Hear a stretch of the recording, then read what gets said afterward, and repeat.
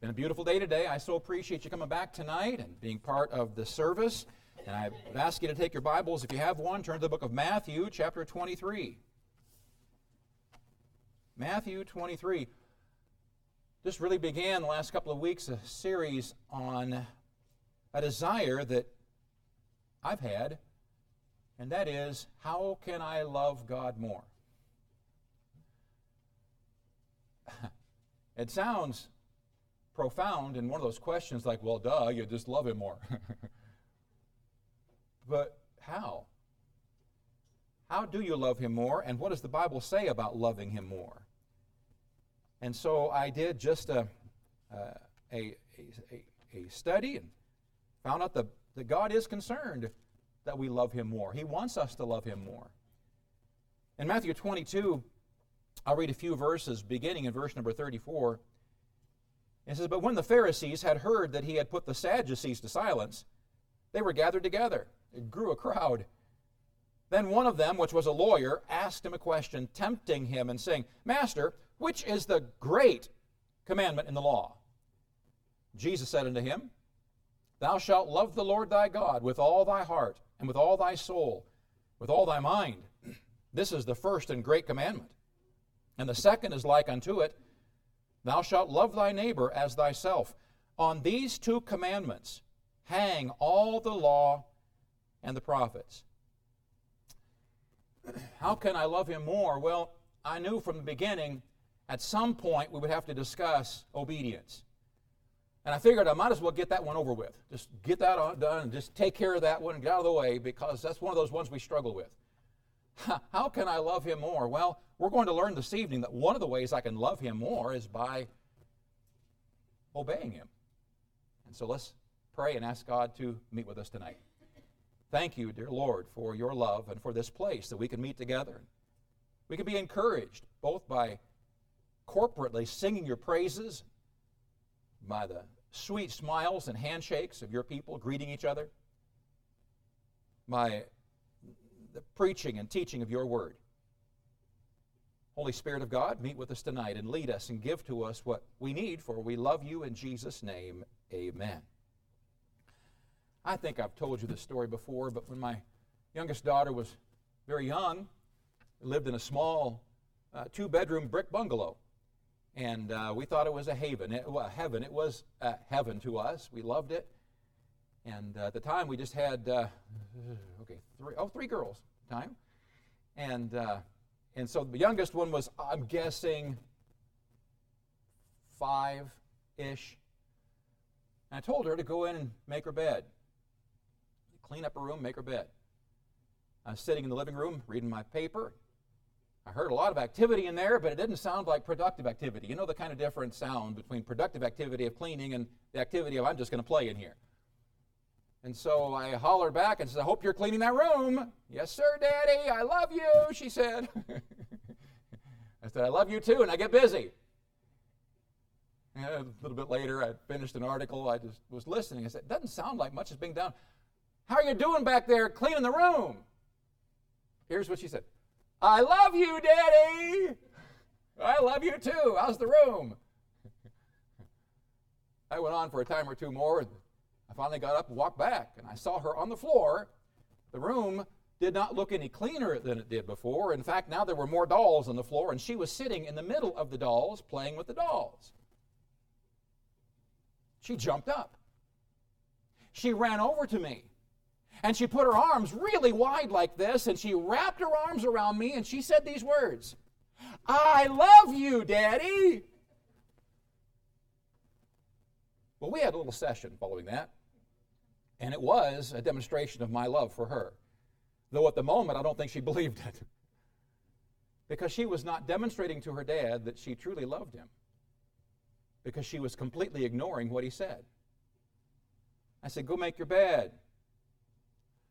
Instead of obeying, she said, "I want to do what I want to do, and I'm going to give lip service and say I love you." Now, I'm sure none of you have ever done that before the Lord. I'm sure that has never been your testimony. But because I've struggled with that, I thought I would preach a message on it tonight. Jesus here effectively condensed the law marvelously, geniusly into love. My love for Christ is to be perfected or matured, made complete, through obedience. We learn that my love for Him is a command, and that's what we were just told. It's a command. It's a commandment. Thou shalt love the Lord thy God with all your heart, soul, and mind. All of it. Not reserving a portion for yourself or for your hobbies or for whatever. All of your heart. The Pharisees believed that all the commandments were equal in importance. I found this interesting. They were supportive of every commandment. As far as they were concerned, every one was equal in importance. They had a compilation of the law consisting of 613 commandments. There were 248 positive commandments and 365 negative commands, thou shalt nots. They held that each of the commandments were equally bearing equal weight. To declare one commandment above the rest would be extremely audacious in their estimation. So Jesus cut through all that political red tape and gave the essence of the entire law in these two commandments. He declared that love fulfilled the law. And His death on the cross was a powerful demonstration of that truth. I love you, and I'm going to prove it to you. I'm going to show you that by dying for all of your transgressions against the law, I'm going to show you that I am paying for your sin, and that payment for sin is a fulfillment of all the law that you've broken. It fulfills it completely. He says in John 14:15, if ye love me, keep my commandments. In Romans 6:17 it says, but God be thanked that ye were servants of sin, but ye have obeyed from the heart that form of doctrine which was delivered unto you. Paul was so impressed with these Romans. So impressed. Because their obedience was not just compliance. And some of you parents know the difference. It's one thing to tell your child, do this, whether it's make your bed, take out the garbage, whatever it is, and they do it, but they do it with this attitude. It's one thing to get it done with a compliance, but it's a completely different thing to be done out of love for the one giving the commandment. Ye have obeyed from the heart. God's method of application is that from the heart. God is most glorified when our obedience comes from the heart. We obey Him. Why? Because we love Him. We obey because we love. You say, well, I obey because I'm afraid not to. Well, that's okay too, but a greater reason to obey is love. Wouldn't you say that all Jesus has done for you, His death on the cross, breaking the bonds of sin and death and resurrection, daily, ever living to make intercession for you, being there for you whenever you need Him, supplying your needs, leaving a comforter to wrap His arms around you? Don't you think Jesus has done enough for us to love Him? Remember Jacob and Esau? It's amazing how many truths we can find in the book of Genesis. In Genesis 26:34, and Esau was 40 years old when he took to wife Judith, the daughter of Beri the Hittite, which I find funny because I talk to 18-year-olds that are having a pressure in their life because they've not found their mate yet. Well, he was 40 years old when he found his mate. He took to wife Judith, the daughter of Beri the Hittite, and Bashemath, the daughter of Elon the Hittite. But notice, Esau's wives, in verse 35, were a grief of mind unto Isaac and to Rebekah. The wives that he chose were a grief of mind to his parents. So Esau caused his father great anguish by his decision. Jacob, on the other hand, in Genesis 27:30, and hopefully you remember the story, it says, it came to pass as soon as Isaac had made an end of blessing Jacob, and Jacob was yet scarce gone out from the presence of Isaac his father, that Esau his brother came in from his hunting, and he also made savory meat and brought it into his father, and said unto his father, Let my father arise and eat of the son's venison, that my soul may bless me, that thy soul may bless me. And Isaac his father said unto him, Who art thou? And he said, I am thy son, thy firstborn Esau. And Isaac trembled very exceedingly, and said, Who? Where is he that hath taken venison and brought it to me? And I have eaten of all before thou camest, and have blessed him. Yea, and he shall be blessed. Of course, Jacob, the supplanter, the one that deceived him. And when Esau heard the words of his father, he cried with a great and exceeding bitter cry, and said unto his father, Bless me, even me also, my father. And he said, Thy brother came with subtlety, and hath taken away thy blessing. Notice the effect on Jacob his father, on his father. Isaac trembled very exceedingly. Great anguish when he realized what Jacob, his son, had done. So Jacob also caused his father great anguish. I'm glad the story did not conclude there, though. I'm glad we learned more of the story, for in Genesis 28, verse 6, when Esau saw that Isaac had blessed Jacob and sent him away to Padanaram to take him a wife from thence, and that as he blessed him, he gave him a charge, saying, Thou shalt not take a wife of the daughters of Canaan. Notice these words. And that Jacob obeyed his father and his mother, and was gone to Padanaram. And Esau, seeing that the daughters of Canaan pleased not Isaac his father, then went Esau unto Ishmael, and took unto the wives which he had Mahalath, the daughter of Ishmael, Abraham's son, the sister of Nebajoth, to be his wife. Of course, Esau had made his father anguished when he took these heathen wives. Later on, Isaac sent for Jacob to get a wife. And Jacob obeyed his mother and his father. And Esau heard what was going on, and in response, he went to marry one of Ishmael's daughters. As a knee-jerk reaction, perhaps thinking that if he were to marry one of Abraham's relations, that would win his father's approval once again. Little did he know that he was acting just as bad. And that decision would not bring favor from his father. Jacob obeyed his parents later on, but Esau's disobedience just continued to cause problems. In chapter 35, verse 27, And Jacob came unto Isaac his father, unto Mamre, unto the city of Arba, which is Hebron, where Abraham and Isaac sojourned. And the days of Isaac were 180 years. And Isaac gave up the ghost, and died, was gathered unto his people, being old and full of days, and his sons Esau and Jacob buried him. So Isaac now gets old. In his latter days, Jacob shows up. Jacob shows up, I think, to comfort his father. We're told that Jacob shows up. We're not told that Esau shows up, not until after his dad dies. Isn't that interesting? Is it possible that as the years progressed, that Jacob's obedience, early anguish, but he had a heart change, his obedience built a relationship between him and his father, to where on his deathbed it was Jacob there comforting him, not Esau, but Jacob was comforting him. Jacob comforted Isaac in his last days, but Esau waited until he died.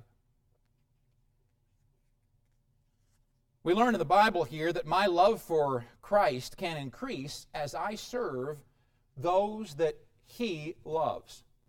Let me illustrate. In John 21:15, Peter had denied the Lord 3 times. Following the resurrection of Christ, Jesus asked Peter. In John 21:15, So when they had dined, Jesus saith to Simon Peter, Simon, son of Jonas, lovest thou me more than these? He saith unto him, Yea, Lord, thou knowest that I love thee. He saith unto him, Feed my lambs. He saith to him again the second time, Simon, son of Jonas, lovest thou me? He saith unto him, Yea, Lord, thou knowest that I love thee. He saith unto him, Feed my sheep. He saith unto him the third time, Simon, son of Jonas, lovest thou me? Peter was grieved because he said unto him the third time, Lovest thou me? And he said unto him, Lord, thou knowest all things. Thou knowest that I love thee. Jesus said unto him, feed my sheep. And I'm sure that you know, in this story, the English word love here comes from two different Greek words. Initially, the Lord said, Peter, do you agape me? Do you love me with a Christ-like, giving, sacrificial love? And Peter said, Lord, do you know I phileo you? I'm really fond of you. Lord, you know that I'm so fond of you. Perhaps there was just a touch of guilt there, shame, where he realized he could not say that I love you the way that you're asking me. But Peter, do you agape me? Lord, you know I phileo you. You know that I'm fond of you. And then, all three times, after his response, Jesus gave him an assignment. Peter, do you even phileo me? Lord, thou knowest that I phileo you. Here's what I want you to do. I want you to love me, so I'm going to give you an assignment. Feed my sheep. Feed my sheep. Jesus assigned him to love and invest in his people and to develop a greater love in return for him. Peter, feed my sheep. After many years serving the people Christ called his sheep, Peter developed a deep love for both his sheep and the Lord himself. I find it amazing the words that Peter, now as an old man, wrote in 1 Peter 1, 6 and 7 and 8. Peter writes, wherein ye greatly rejoice, though now for a season, if need be, ye are in heaviness through manifold temptations. He's writing the sheep. That the trial of your faith, being much more precious than of gold that perisheth, though it be tried with fire, might be found unto praise and honor and glory at the appearing of Jesus Christ, whom having not seen ye love, in whom, though now ye see him not, yet believing ye rejoice with joy unspeakable and full of glory. Peter was sharing his heart with the sheep. He loved them and was encouraging them. The more we allow Christ's love to flow through us to others, the more we will love them and love him. My love for Christ, I learned in 1 John chapter 2, is perfected by continuing to obey. In 1 John 2, beginning of verse 3, and hereby we do know that we know him, if we keep his commandments. He that saith, I know him, and keepeth not his commandments, is a liar, and the truth is not in him. But whoso keepeth his word, in him verily is the love of God perfected. Hereby know we that we are in him. So verse 5, but whoso keepeth his word, literally means who keeps on keeping his word, the present tense. Whoever keeps on or keeps it up, just keeps keeping his word. In him verily is the love of God perfected. I want the love of God. I want to love God more. How can I do it? Well, here it tells me, by keeping on his word, his love in me becomes perfected. When we were going to Bible school, we were very poor. Didn't have a whole lot of money. Now God provided; He got us through. But we became very creative in food, because sometimes we go to the cupboard and there was very little in the cupboard. And I remember many times I would come up with these crazy concoctions, and I was told that you can basically throw anything in the crock pot, and as long as you cook it long enough, it'll come out good. I found out it doesn't matter how long you cook it, adding radishes to certain things don't work. And so I'm just telling you right now, if you walk away with nothing else tonight, learn that do not add radishes to what you put in a crock pot. It did not work. When Christ gave us an opportunity to love Him and to grow closer to Him, He says, here's how I want you to do it. I want you to keep on keeping my word regardless of what it means, regardless of what it says. You're not going to always understand it. There's going to be times where it's confusing to you. There's going to be portions of my word that, quite frankly, you're not mature enough to get yet. But I want you to continue obeying me. Sometimes I'm going to tell you to do some things you don't understand. Sometimes I'm going to tell you to do some things you don't like to do. Sometimes things aren't going to make sense to you, but I want you to get in the habit of simply obeying because I'm the one telling you to do it. Keep on keeping His word. In John 14:21, he that hath my commandments and keepeth them, same word, continues to keep them. He it is that loveth me, and he that loveth me shall be loved of my Father, and I will love him and will manifest myself to him. Here's an example of keeping on. The book of James, chapter 5, verse 10. Take, my brother, the prophets, who have spoken in the name of the Lord, for an example of suffering, affliction, and of patience. Behold, we count them happy which endure. You say, what? We count them happy which endure. He says, you've heard of the patience of Job, and have seen the end of the Lord, that the Lord is very pitiful and of tender mercy. So what God does as an example of keeping on, is give us the example of Job. And he uses a word that shouldn't be tied to Job. It's happy. It's happy. Why? Because of the end of the Lord, he says. The end. What do you mean? Well, what the Lord can see that you don't. The end. Remember the end of Job's life? Where God blessed Job abundantly at the end? Yes, he went through some amazing trials and difficulties, but the end left Job a very happy man, a blessed man. And that's what we're saying here. Because of his patience, he endured. In Job 23, verse 8, behold, I go forward, it says, but he is not there, and backward, but I cannot perceive him. On the left hand, where he doth work, but I cannot behold him. He hideth himself on the right hand, but I cannot see him. But he knoweth the way that I take. When he hath tried me, I shall come forth as gold. Did you catch what Job just said? I can't find God. I'm going through this trial, and I can't find God. I look over here and I can't find him. I look over here and I can't find him. I look up and it's like the sky is black. I can't find him. I can't perceive him. I can't feel him. I can't feel his presence. But I know that he knows the way that I take. God knows what's going on right now, and I shall come forth as gold. I know that I've got a God in heaven who's watching over me. I know that and can trust him. Though Job could not perceive God's presence, he was confident in God's involvement in his life. After all the emotional abuse, remember Job's three friends?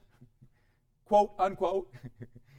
Those three friends that showed up to be an encouragement to Job and basically decided to take what little life he had left and steal it from him.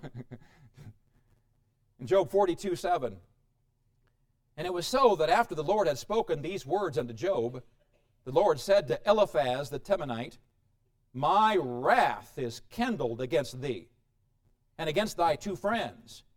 For ye have not spoken of me the thing that is right, as my servant Job had. Over and over again, these friends kept saying, Job, you are a mess. Your problems are because of your sin. You're hiding something. There's something in your life. God would not have done this to you if you weren't guilty. Over and over, lengthy speeches. God shows up. God gets angry at the three friends. Therefore, God says, take unto you now 7 bullocks and 7 rams, and go to my servant Job, and offer up for yourselves a burnt offering. And my servant Job shall pray for you. For him will I accept, lest I deal with you after your folly, and that ye have not spoken of me the thing which is right, like my servant Job. So Eliphaz the Temanite, and Bildad the Shuhite, and Zophar the Naamathite went, and did according as the Lord commanded them, as the Lord also accepted Job. But notice this last verse. And the Lord turned the captivity of Job when he prayed for his friends. Also, the Lord gave Job twice as much as he had before. God says to these three men, basically, I'm going to destroy you, I'm going to kill you, I'm going to make life so miserable, you want to be dead, then you're going to be dead. I want to destroy you. Unless Job prays for you. You realize that Job's got a chance here to get back at him? All those mean, horrible, wicked things they said about Job, now all he has to do is say, sorry, guys. Sorry. See you later. You're on your own. God, let them have it. Right? But notice Job's response. He prayed for his friends. And as he did, his captivity was set free.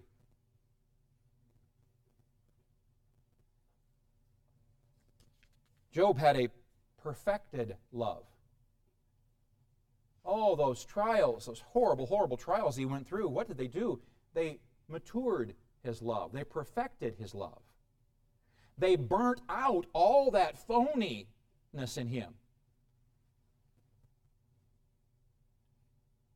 Job demonstrated here a Father, forgive them kind of love. Lastly, we see some rewards for loving God enough to obey. I want to love God more. I don't know how many years God's going to give me. I keep thinking the Lord's going to call us all home any day now. I still think that. But let's just say the Lord does not call us home in our lifetime. I want to finish whatever days the Lord has left for me. I want to finish loving Him more and more and more and more. Now, it just so happens the Bible offers some rewards for loving Him. Abraham loved God enough to obey Him. And God multiplied Abraham's seed and gave him the land. And to Abraham's son Isaac, God said, Genesis 26:4, "And I will make thy seed to multiply as the stars of heaven, and will give unto thy seed all these countries, and in thy seed shall all the nations of the earth be blessed, because Abraham obeyed my voice, and kept my charge, my commandments, my statutes, and my laws." The New Testament accounts this in Hebrews 11, verse 8. "By faith, Abraham, when he was called to go out into a place which he should, after receive for an inheritance, obeyed. And he went out, not knowing whither he went." God rewarded the patriarchs, Abraham, Isaac, and Jacob, with multiplied seed and a vast land because of their faithful obedience.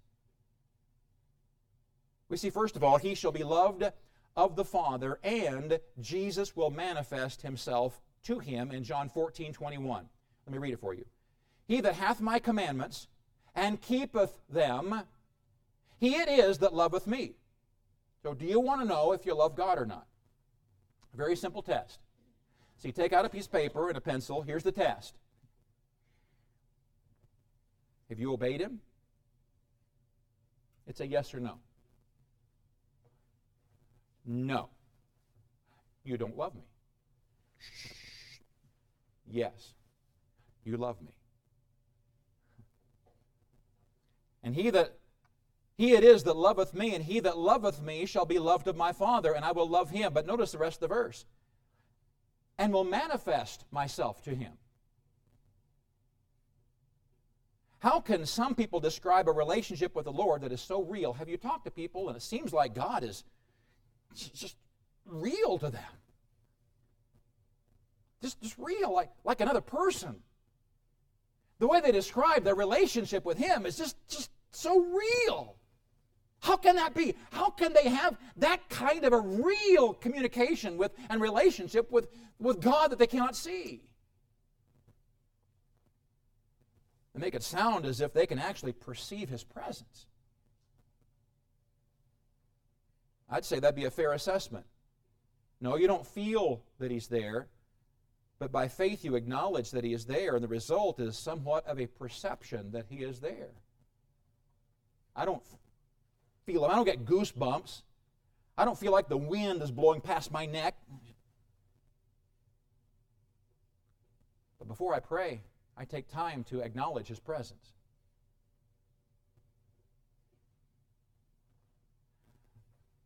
He says, "I will never leave you or forsake you." He said, "I want to fellowship with you." And so I have to get this this dense noggin of mine, thinking correctly, with the understanding that I know He's there. Why don't I just choose to trust that He's here?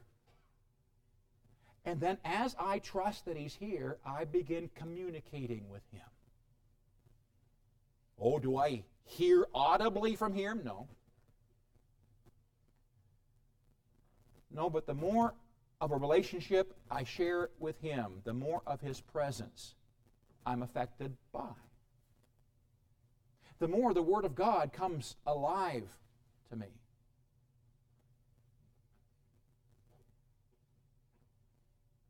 Jesus will manifest Himself to him. He that hath my commandments and keepeth them, he it is that loveth me, and I will manifest myself to him.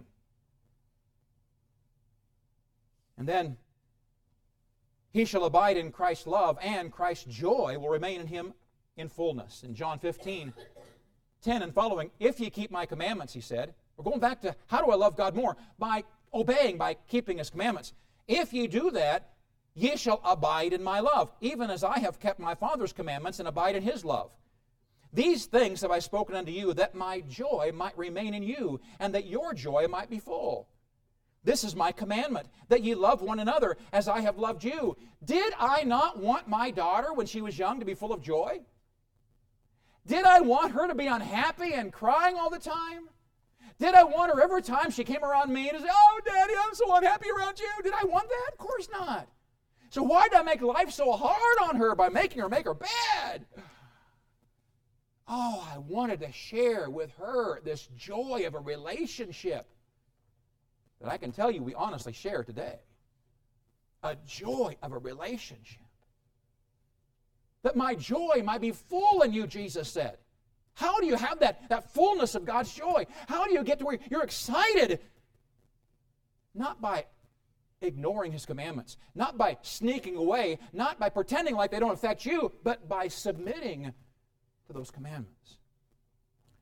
Christ's love and joy will move in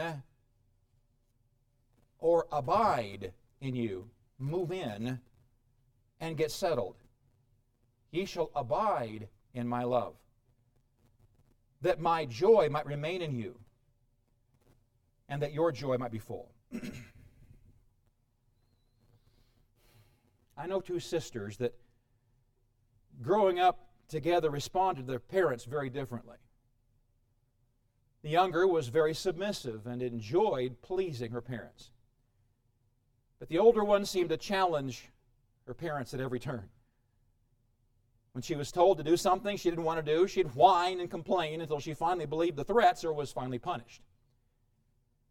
When she was disciplined, she refused to talk to her parents, trying to get her younger sister to join her in her silence strike. But her younger sister was never able to hold out because she loved their approval too much. When their dad died, the younger sister had no regrets. But the older one was haunted with regrets. The same thing happened when their mother died several years later. Today, the older sister has found finally some peace from those bad memories as she's developed some dementia. The younger sister, I think, is a radiant joy to be around, as I married her about 45 years ago. Do you want to love God more? Decide you're going to completely obey Him. For God so loved the world, He gave for you and for me. How can I love Him more? I can choose to obey Him. So what is God telling you to do today?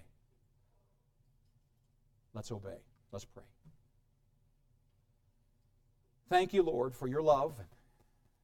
Thank you for your incredible patience. Thank you for waiting for us. I do thank you for your death and burial and resurrection. I thank you for your gift of salvation. But I also thank you that you want to manifest yourself to us. And you want your joy in us to be full. Lord, you're not vindictive up there, and you're not crossing your arms, always angry with us. Lord, you love us. But you know what's best for us, and you know what's going to bring joy in our lives. So would you please help us to get out of these stiff-necked mentalities and help us to submit ourselves to you. And Lord, as you speak to us, help us to say yes, Lord, yes. Our heads are bowed, our eyes are closed. Has the Spirit of God spoken to your heart this evening? Is there an area that you know, quite frankly, that you've been disobedient?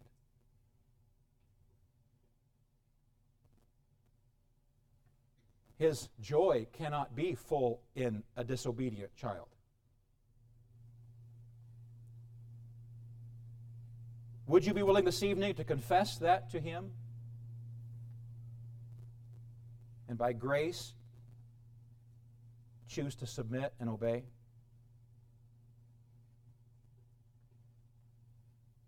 Gracious Lord, I thank you for this sweet time, and I thank you, Lord, for your love for us, and I pray that you might continue the work you've begun in us, shaping us, conforming us, and may we be reflecting your image, I pray.